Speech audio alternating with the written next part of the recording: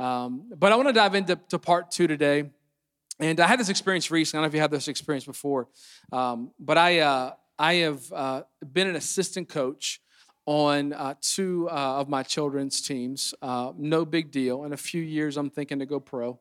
I figure if I can handle 5-year-olds on a baseball field, then I can handle grown people. But I went the other day to practice, and I was fired up. I was ready to I'm ready to make a difference. I'm ready to help these kids learn, baseball. And I arrived to practice. And again, I'm assistant coach. I don't know what I'm doing, what I'm supposed to do. And I go to the coach. I'm looking for the coach for some direction. And as I'm looking to him for direction, I receive none. And as I'm sitting there, all of a sudden this excitement turned to frustration because I didn't know what to do. Have you ever been there where maybe something you were planning on doing, or maybe something you were hoping to do, but then all of a sudden you're like, I don't know what I'm supposed to do right now. And it can quickly lead to frustration. And here's what I was thinking as I was having this experience. If we're not, as followers of Christ, and just as a human, we know that we all have something to do on this earth, that there's something that we're supposed to do with our life. All of you throughout this week have devoted the majority of your time. As we learned last week, the average American will work 90,000 hours in their lifetime. You devoted your life to something, whether it was study, whether it was at your work, something you did the majority of the time this past week. And we're going to talk about is really how do we determine or discern or discover what we are supposed to do with our life in regards to work.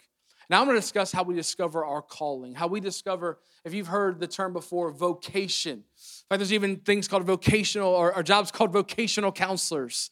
The word vocation, the Latin root word is vocatio, which literally means, can be translated, your voice. In fact, the title of today's message is to let your life speak, because your vocation is your life speaking to the world. Let's pray. Father, we thank you for this day and for this time to gather, one in your presence, but two, to sit under your word, your teaching. And I pray that as I speak, that you would speak through me, God, to us. And God, that we posture our hearts and our minds to receive from you today, God. We didn't come merely to receive a message. We came to hear from the Lord of the universe. We love you and we honor you. It's in Jesus' name, amen. Ephesians 2:10 is a scripture I want to make mention of. It is kind of a foundational one when it comes to calling and purpose. Paul said to the church at Ephesus, "For we are God's handiwork, created in Christ Jesus to do good works, which God prepared in advance for us to do." So Paul's saying this, that we are God's handiwork. We are his, in other translations, we are his masterpiece. We have innate value in who we are and who God's created us to be, but we've also been created to do a good work. So you have value because of who you are in Christ, but you actually been created before you were knit in your mother's womb, before you took your first step. God had a work for you to do. God had a calling for you to do. He had something for you to do that he had in his mind before you ever did anything. Now, let me say this about calling. Calling can evolve over time. At a certain stage of your life, maybe your calling was to be a student. A certain stage of your life, your calling maybe, it can evolve over the course of time. And let me just say this, regardless of what age you are, whether you are 15 years old, trying to figure out what's life going to look like after high school, or you're 85 years old and you're trying to figure out maybe what's life look like now, you have a calling from God. Because here's the good news. Are you ready? If you have breath in your lungs, you have a calling from God. And it evolves over time. And we're going to discuss how do we discern, how do we figure out what is God calling us to do in this season and right now. John Mark Comer, in a book called Garden City. In fact, we're selling 2 books out of our merchandise area, which, so you know, all of the proceeds go to our outreach and our missions that we do as a church. And the book Garden City by John Mark Comer is around faith and work. Another book by Tim Keller called Every Good Endeavor. They're both really great primers on this whole idea of faith and work and the intersection. They've informed this series in a lot of ways. John Mark says this: calling isn't something you choose, like who you're going to marry or what house you're going to buy or what car you're going to buy. It's something you unearth, you excavate, you dig out, and you discover. And we're going to take some steps to discover how we can discover our unique calling on the earth. And we're going to look at a story some of you will be familiar with. It's Exodus chapter 4. It's a story of Moses and the burning bush. And we're going to kind of look at a moment where God calls Moses to go do something for him. And what are some applications? And I truly believe as we look to God's word, as every Sunday, that God can speak a word to use for you in this season. So I would encourage you to lean in. I would encourage you to take notes about what God may have for you today. Let's read first Exodus chapter 3, verse 1. It says this, "Now Moses was tending the flock of Jethro, his father-in-law, the priest of Midian. He led the flock to the far side of the wilderness and came to Horeb, the mountain of God." Come on, just a little side note. Any dads of daughters, you're down with this whole a son-in-law working for you. Come on, it's like, do you love my daughter? Go watch some sheep on the backside of a desert. Let me see how much you love her now, right? Maybe just me, sorry. I have 2 daughters. Pray for me. Actually, pray for their son-in-law. It's going to be a tougher life for him. The priest, so he's on the far side. He came to Horeb, the mountain of God. The reason the Horeb is called the mountain of God, it's also synonymous with Mount Sinai. The reason it's called the mountain of God is because it was on this mountain. This happens later. God meets with Moses and gives him what we know as the 10 Commandments. It's also on this mountain that Elijah, the prophet Elijah, met with God. It was a place where people met with God. Can I say this? You need to have a place in your life, and let me get real practical, even a place in your house, a place where you live on a regular basis, I would encourage you, where you meet with God. Where you have a time to say, I'm going to open the scriptures. I'm going to have a time to talk with God, even if it's for 5 minutes a day. Have a place, have a space. Can I tell you, God is talking. It's not a question of whether God's talking. It's, are we listening? And we need to create space in our life. The bush was burning. On a side note, anybody else, your response may be a little crazier than Moses if you saw a bush on fire and it spoke to you. Just me? Like if you walked outside and the bush right here on Wisconsin Avenue or Woodmont Avenue was on fire, I'd be freaking out, right? The Jeremy version's like, what in the world? Like, I'd be like having a moment. Moses here, he speaks. Here's why fire is significant. Fire is symbolic for the presence of God all throughout the Old Testament. Can I tell you, there's also something powerful about being in the presence of God. Now, God is always present with us, but there's also something called the manifest presence, when the presence of God is in a tangible way in the room. Like right now, the Bible says where 2 or more gather in the name of Christ, he is in the room. He's actually in the room right now. He's speaking to us right now. That's why I encourage you, when you come to churches, to take notes. Here's why. Not so you write down what I say, so you write down what he says. Can I tell you, I've had services where people come up to me and say, man, I love it when you said that. I said, well, I didn't say that, but that's good. Why? Because the Spirit of God is speaking. And you often won't even discern it. Because it'll sound maybe like it's coming from me or coming from someone else. But God is here in our midst. It's important that you spend time in the presence of God because God wants to speak to us. So Moses thought, verse 3, I will go over and see this strange sight, why the bush does not burn up. When the Lord saw that he had gone over to look, God called to him from within the bush, Moses, Moses. He said, here I am. Anytime God says your name twice, it's kind of this urgency. He's like, Moses, Moses. And what begins to proceed, which we'll see, God calls Moses a shepherd on the backside of the desert in Mount Horeb, who's been spending lots of time with sheep. Come on, kind of like, he's been with sheep and no one around him, much like many of us had experienced when we were in quarantine, except for the sheep part, hopefully. But we didn't have many people around us. Maybe you were at home for a period of time. You've been working from home. And Moses now, he's in this moment where God's going to call him to go be Israel's deliverer from bondage. And this calling begins with this moment. And God will speak in extraordinary ways to you through ordinary means. Let me give you a modern example. This is 4 years ago now. Christine and I were actually, so if you're new to Catalyst, this church, we had our first service in January of 2019. So this was now 4 years ago, 2017. Christine and I were praying about starting Catalyst Church. We hadn't told anyone besides a close friend. We didn't tell our kids. Come on, parents, how many know if you tell your kids something, the world will find out, right? Some of us have learned that the hard way. So we were we're driving in the vehicle, driving our vehicle from church that we were a part of. And on the way home, out of the blue, my 3-year-old daughter, Hannah, who's now 7, she said, I mean, literally, we weren't even talking about this. And she just said out of the blue, Mommy and Daddy, I think you should build a church. I said, say what, Lord? And then she said, I got to go potty. I was like, okay, there's the 3-year-old. All right, there it is. But in that moment, we were like, this is like, and again, if you want to call me crazy, call me crazy. But God spoke in a bush, he can speak to a 3-year-old. If God spoke in a bush, he can speak to you through anything, including a bald-headed, sweating preacher, okay? He can speak to you through anything. I think in my own life, I often miss what God is saying. It's because I have limited to how he can speak. Oh, I'm preaching better than y'all responding. That's okay, though. That's okay. I brought my own encouragement. That's a good word, Jeremy. That was good for me. God is not limited by time nor space. So he can speak through a bush. He can speak through your child. He can speak through your crazy coworker.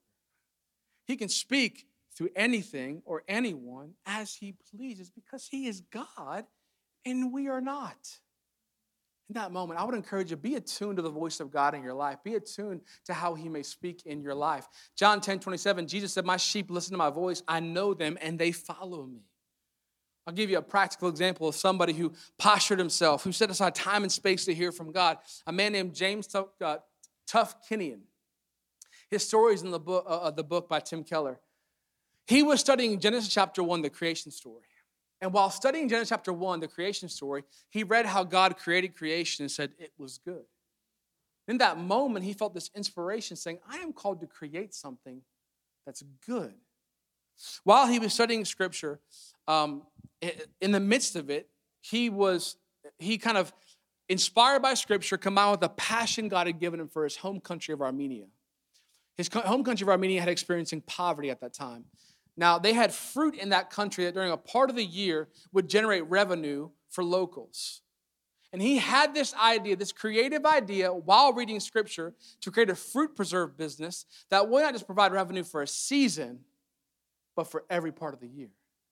Catch as it gets better. You can look up his business. It's called Harvest Song. He sells fruit preserves. By the way, I have no formal connection. Okay. But I do like fruit preserves.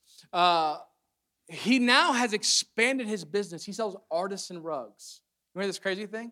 He not only has provided employment for those unemployed, he's not only provided revenue to an area where there's poverty, but he has also built a Montessori school in an area where there wasn't any formal education. He's built a medical center in a place where there was no access to medicine, all for the glory of God, coming out of time with God. That's amazing. That's amazing. Set aside time to hear from the voice of God. He wants to speak. He's speaking. The question is, are we listening? Now listen, some of you may get a moment like that. You may have a moment where God speaks to you through scripture. I've had those moments. You may have that. It may happen in prayer. It may happen in different ways. But be sensitive in those moments. He also speaks through others. Acts chapter 13, verse 2, it says this, that while they, referring to the church, were worshiping the Lord and they were fasting, the Holy Spirit said, set apart for me Barnabas and Saul for the work which I have called them. So God spoke through the church for 2 people within the church. Can I tell you, it's so important you're connected in community. Here's why, because here's what I believe. Your calling is actually intimately connected to your community. And someone in your community, in your circle, God may speak through them for you for the work that he's calling you to do. Or maybe you're thinking to yourself, Jeremy, that's great, but they're in the church. Let me give you an example of the government. Deuteronomy 31:14. Moses had been leading the Israelite people. This is now at the end of his life. Now the day of your death is near, the Lord says to him.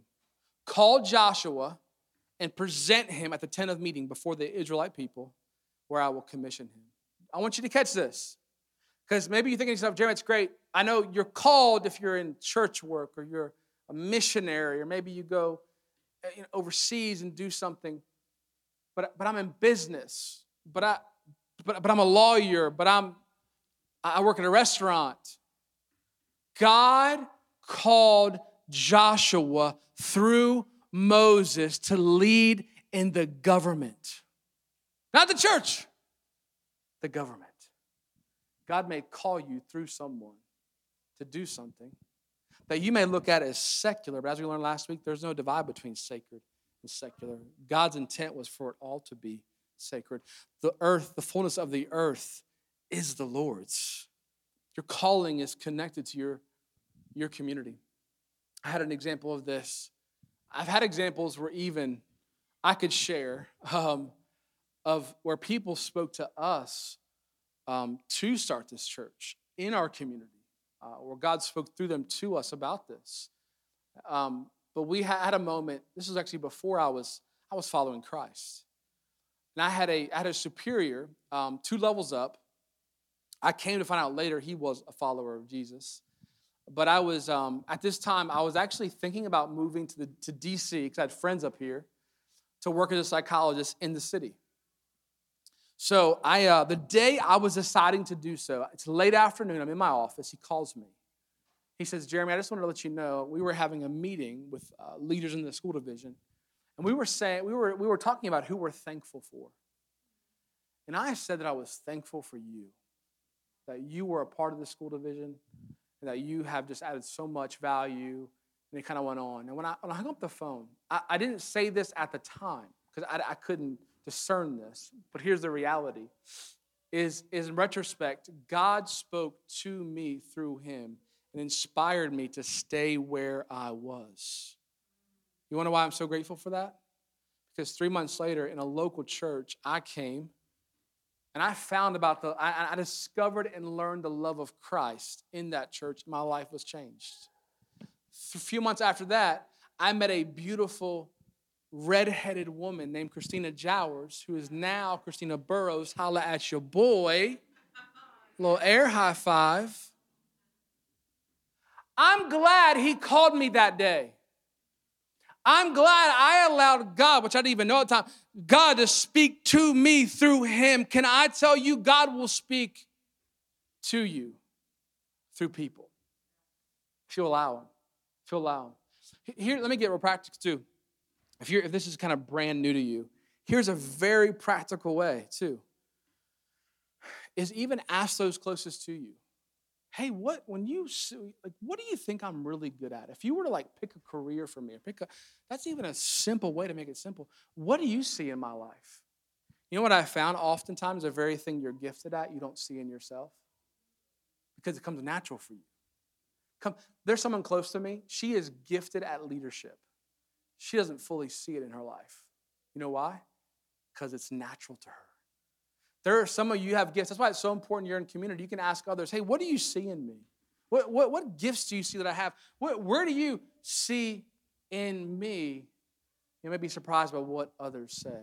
So the first point is that we need to listen to God's voice and listen to others around us who can speak into our lives. Here's point number 2. Number 1, listen to God's voice in others. Number 2 is that we need to look for opportunities to demonstrate God's love and goodness to the world.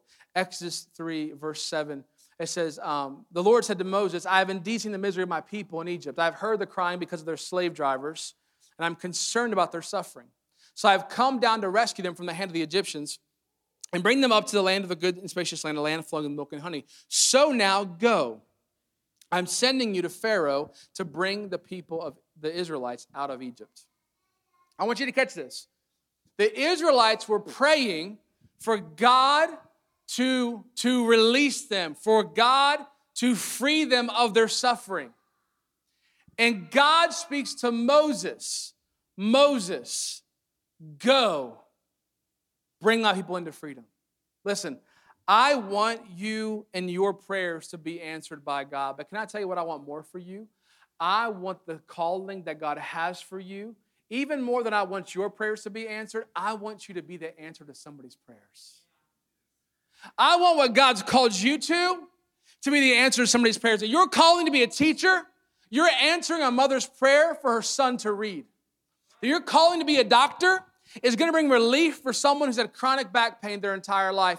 Your calling in business will bring a product or a service to someone that will bring joy in their life and reflect the beauty and the goodness of our God. Your call to legal practice will help bring justice into the world for somebody. Are you following me, church? Your calling may be the prayers that someone right now is praying.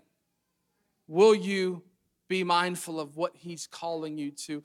Paul said to Titus in Titus 3:14, our people, referring to the church of Jesus, must learn to devote themselves to doing what is good in order to provide for urgent needs and to not live unproductive lives. I want you to hear this when it comes to your calling.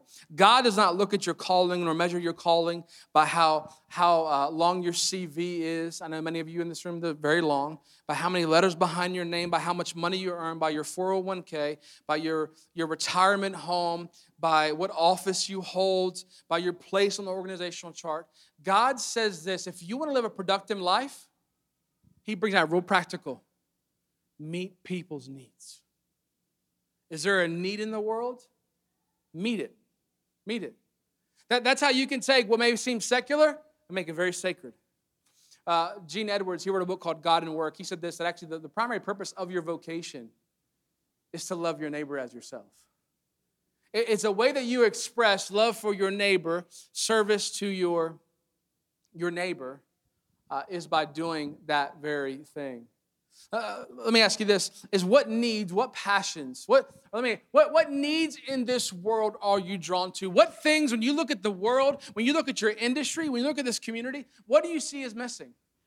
Maybe for you, your passion is nutrition and healthy living. Maybe for you, your passion is integrity in business. Maybe your passion is to have an organization that values people for who they are and not just what they do. Maybe your passion is to create baked goods or food that will bring joy into people's life.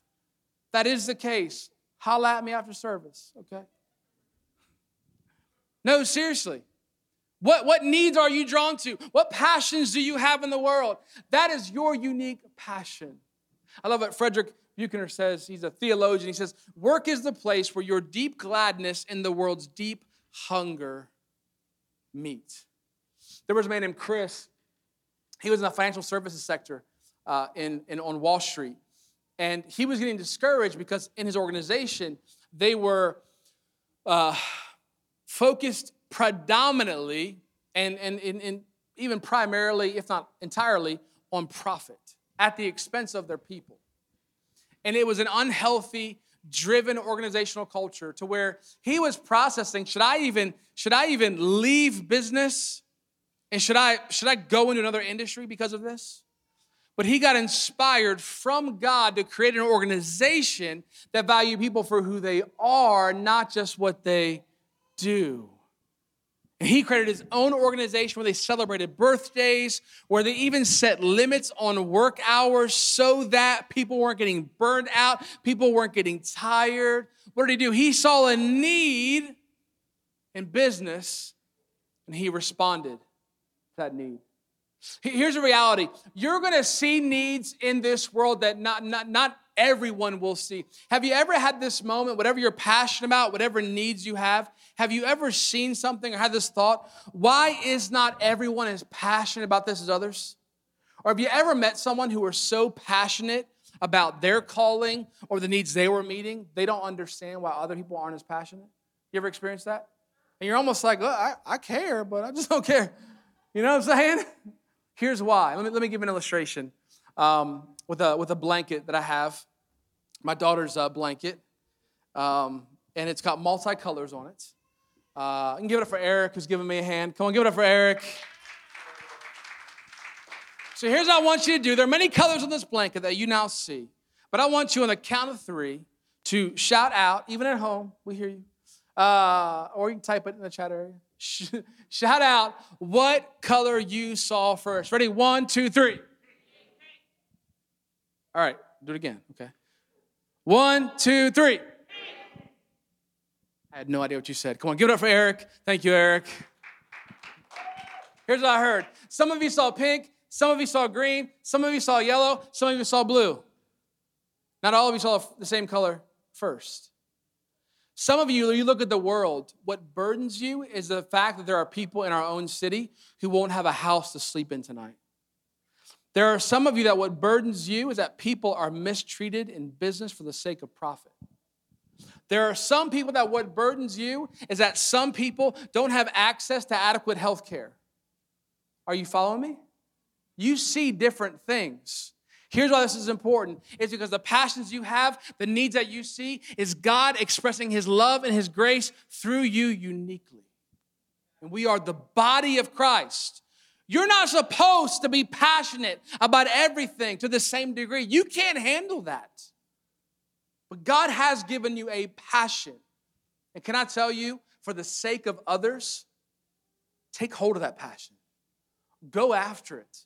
And listen, don't allow someone to make your passion seem less valuable because it's not as significant. Can I tell you, we need people who are passionate about equity in healthcare, as we do people who are lacking a place to sleep, as we do to have integrity in business, as we do to have excellent customer service in the hospitality industry. What's that passion God has given you? And maybe you're thinking to yourself, Jeremy, that's great. And to hear all that, and maybe for some of you, let me just say this, because I don't want to be so idealistic that it's like out of reach.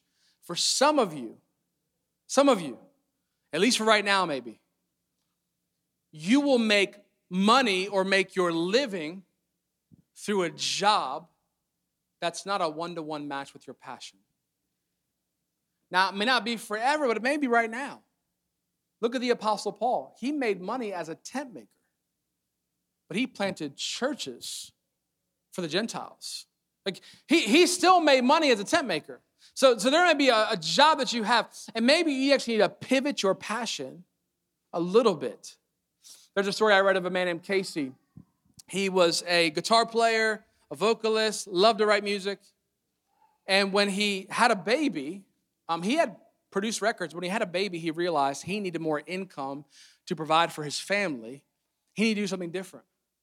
So he took his passion for music and creating a beautiful work of art and the work of God's beauty. He pivoted that into a company that made custom guitars for guitarists around the world. So he made his living, he made his money doing that, and he still was in his passion lane and still able to do what he wanted to do. But regardless of where you find yourself, and even some of you, I'm going to say this, there's some in the room maybe like this, that tomorrow morning you're going to go to work or you're going to sign in online for a job that you're saying to yourself, Jeremy, I don't like this job. I'm there because I get paid for it. I make good enough money, but I don't love it. It's not my passion. It's great you're sharing all of this. I have a word for you.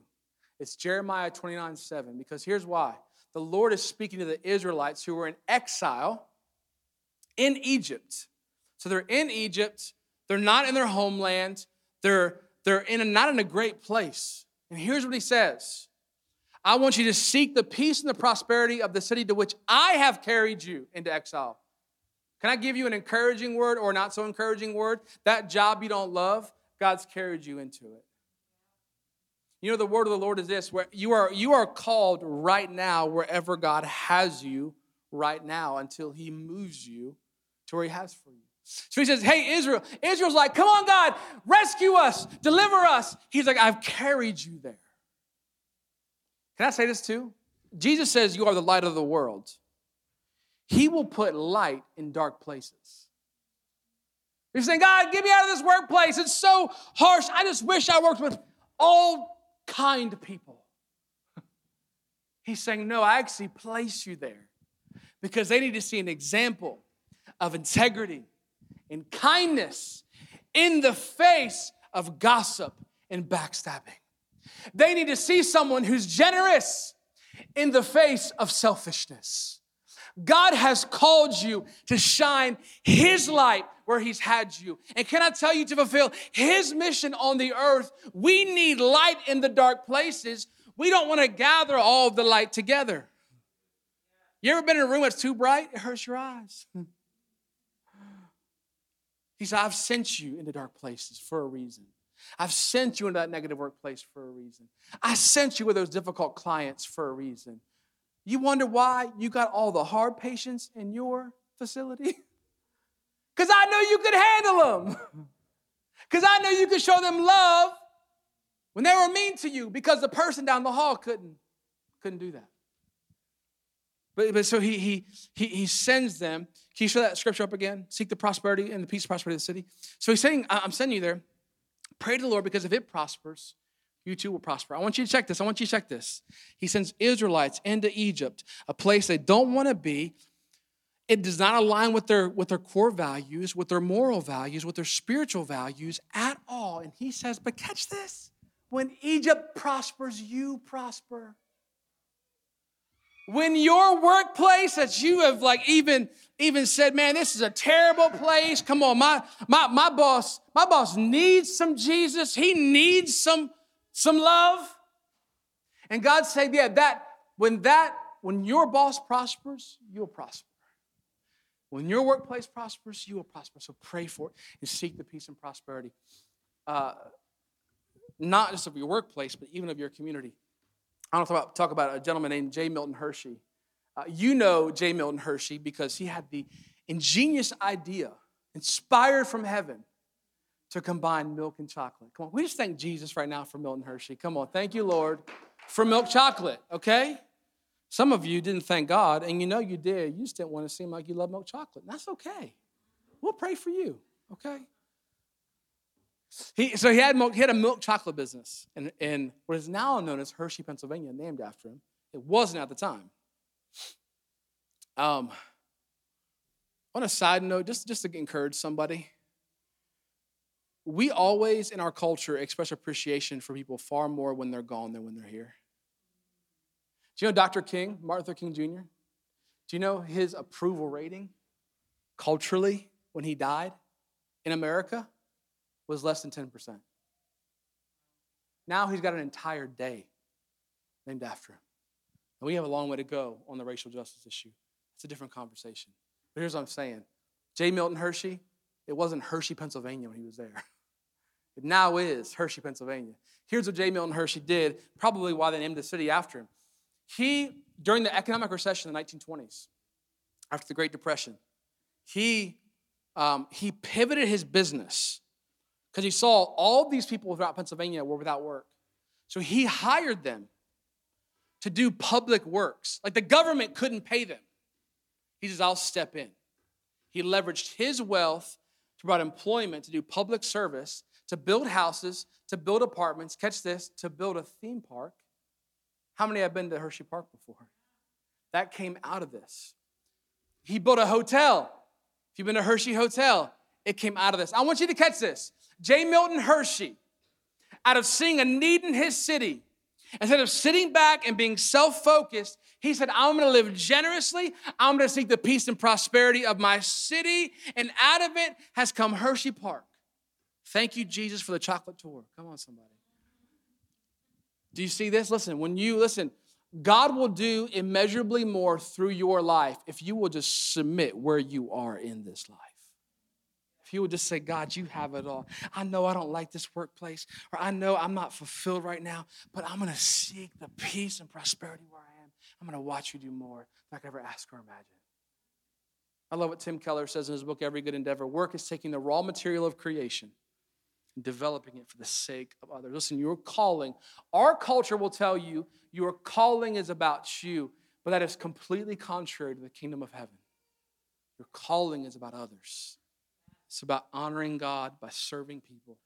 Here's our last and final point. So listen to God and others. Locate or look for opportunity to show his love. And the third is locate your gifts and talents from God. So Exodus 4, I love this. Exodus 4, 1 and 2. Moses says, what if they don't believe me or listen to me and say the Lord did not appear to you? You ever have a moment with God where you talk back to him? Anybody else? Any real people in the house? Right? Hey, you ever talk back to God? He's like, wait a minute. You're saying go do this, but what if they don't believe me? What if it doesn't work out? What if I'm a laughing stock? He says this. The Lord says, what is in your hand? It is a staff. That staff was a shepherd's staff. So I want you to catch this. God says, I want you to go lead the Israelite people. Moses had no political background. Moses had no military training. The only thing Moses had led were sheep. And he says, I want you now to go to Pharaoh, harsh, harden Pharaoh. And I want you to lead my people out of slavery. Okay, God, how are we going to do that? What's in your hand? What's in your hand? I want you to catch this. I want you to lean into this. Listen, oftentimes, God has already equipped you for what he's called you to. And listen, I love education. I love education. I spent a lot of years in college and graduate school. I love it. But here's, I think, if I can just say, one of the dangers in our Western culture is that we can say, God can say, do this, and we can say, I'm not qualified for that. Or let me go get this degree, let me get this training, let me get this experience, let me get this skill, then I can do that. And I believe sometimes God is saying, no, I want you to use a shepherd's staff to lead people out of slavery. Moses didn't say, well, I need to go get a degree in organizational leadership, or God, let me get 5 to 10 years under me of being a middle manager, and then I'll go do it. Because now I want you to go right where you are. Listen, some of you right now, God is calling you to do something, but perhaps you have not moved because you're scared. You have not moved because you don't feel equipped. But can I tell you, God does not call you unless he's already equipped you for it. He's already qualified you for what he's calling you to. And I want you to catch this. Here's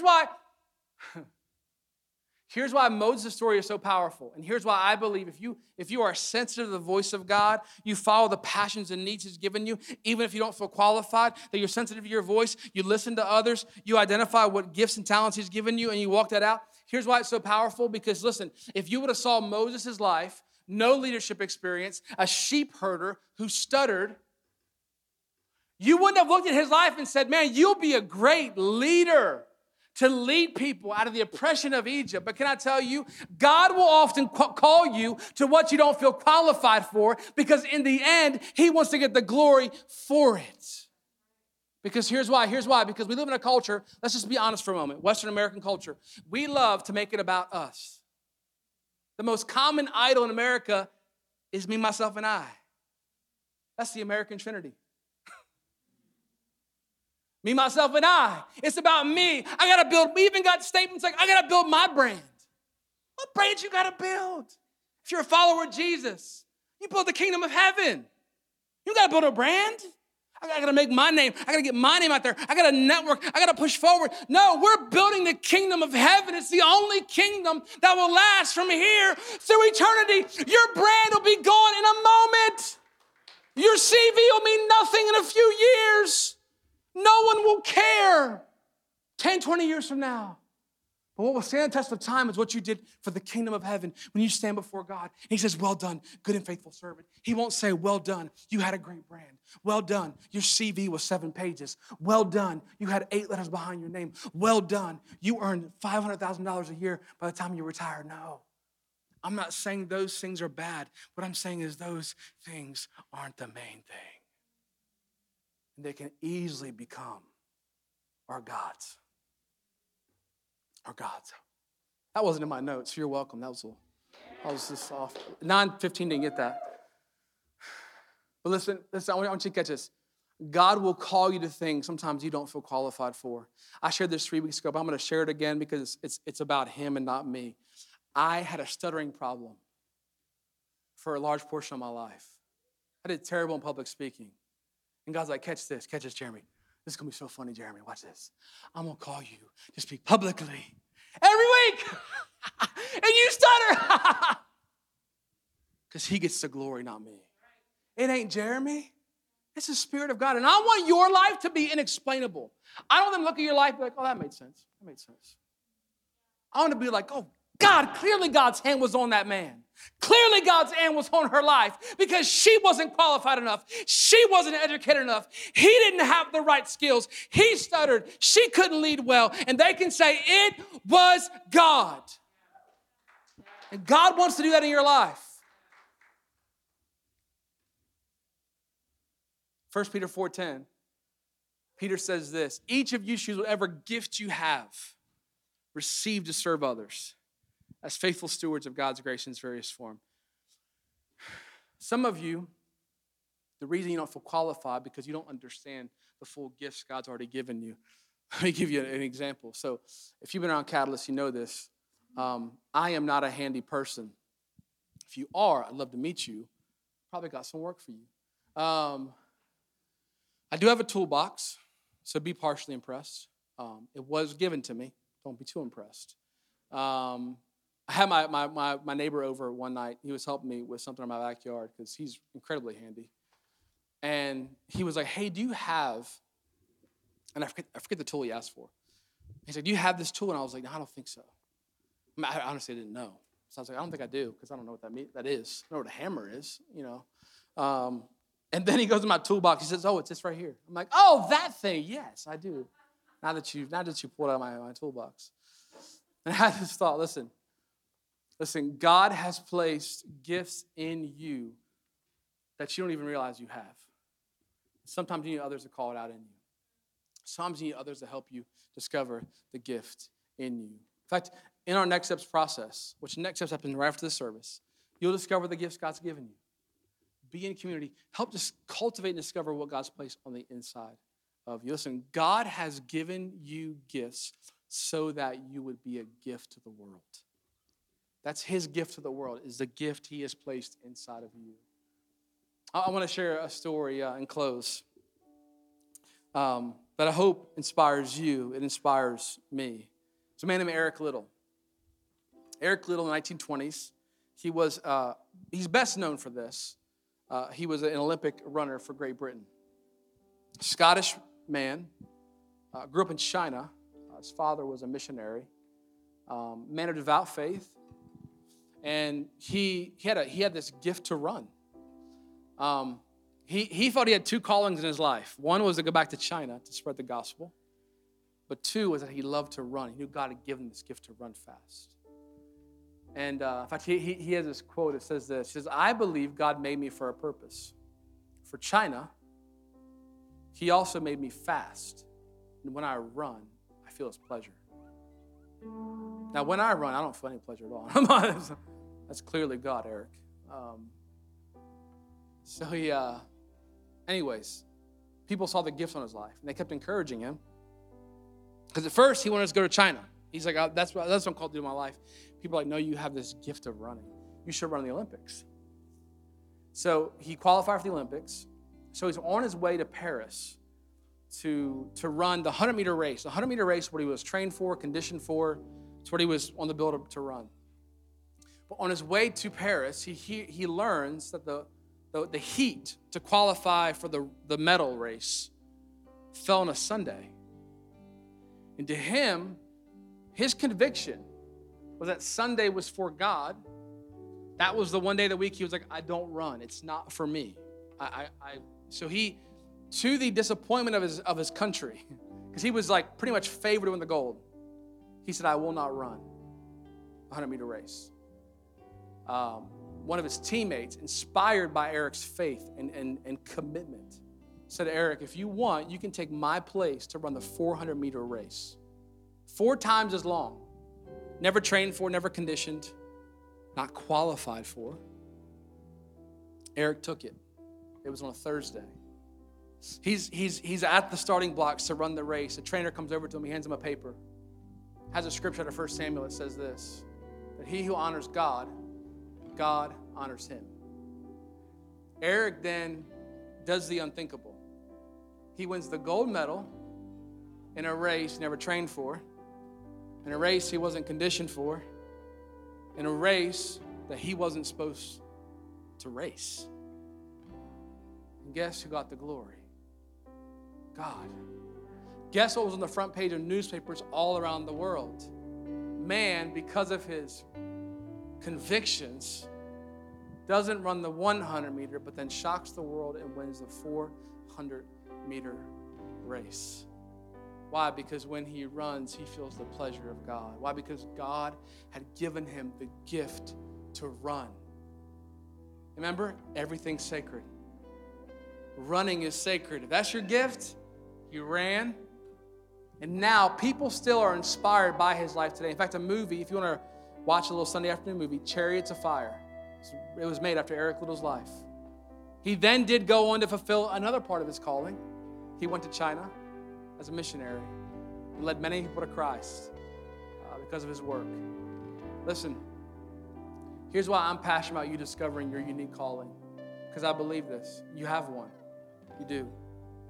And when you fulfill your calling, it glorifies Christ and it changes the world. Let's pray. Father, we just thank you. We thank you for your presence. We thank you for your nearness. We thank you for your word. God, we pray, God, that today as you have spoken to us, Lord, that we would take hold of this word, God, not just let it go in one here, God, and us forget about it later tonight or tomorrow, God, but we would take root, God. We would look and say, God, what have you put on the inside of us? What gifts have you given us? We would ask those close to us. We would seek your word. We would seek your face to give us direction. And God, we would lean into those needs and those passions in our life. God, so we would all, I pray every person here in Bethesda and online would fulfill the calling that you have for them. They would change the world and even more importantly, glorify you through their life in Jesus' name.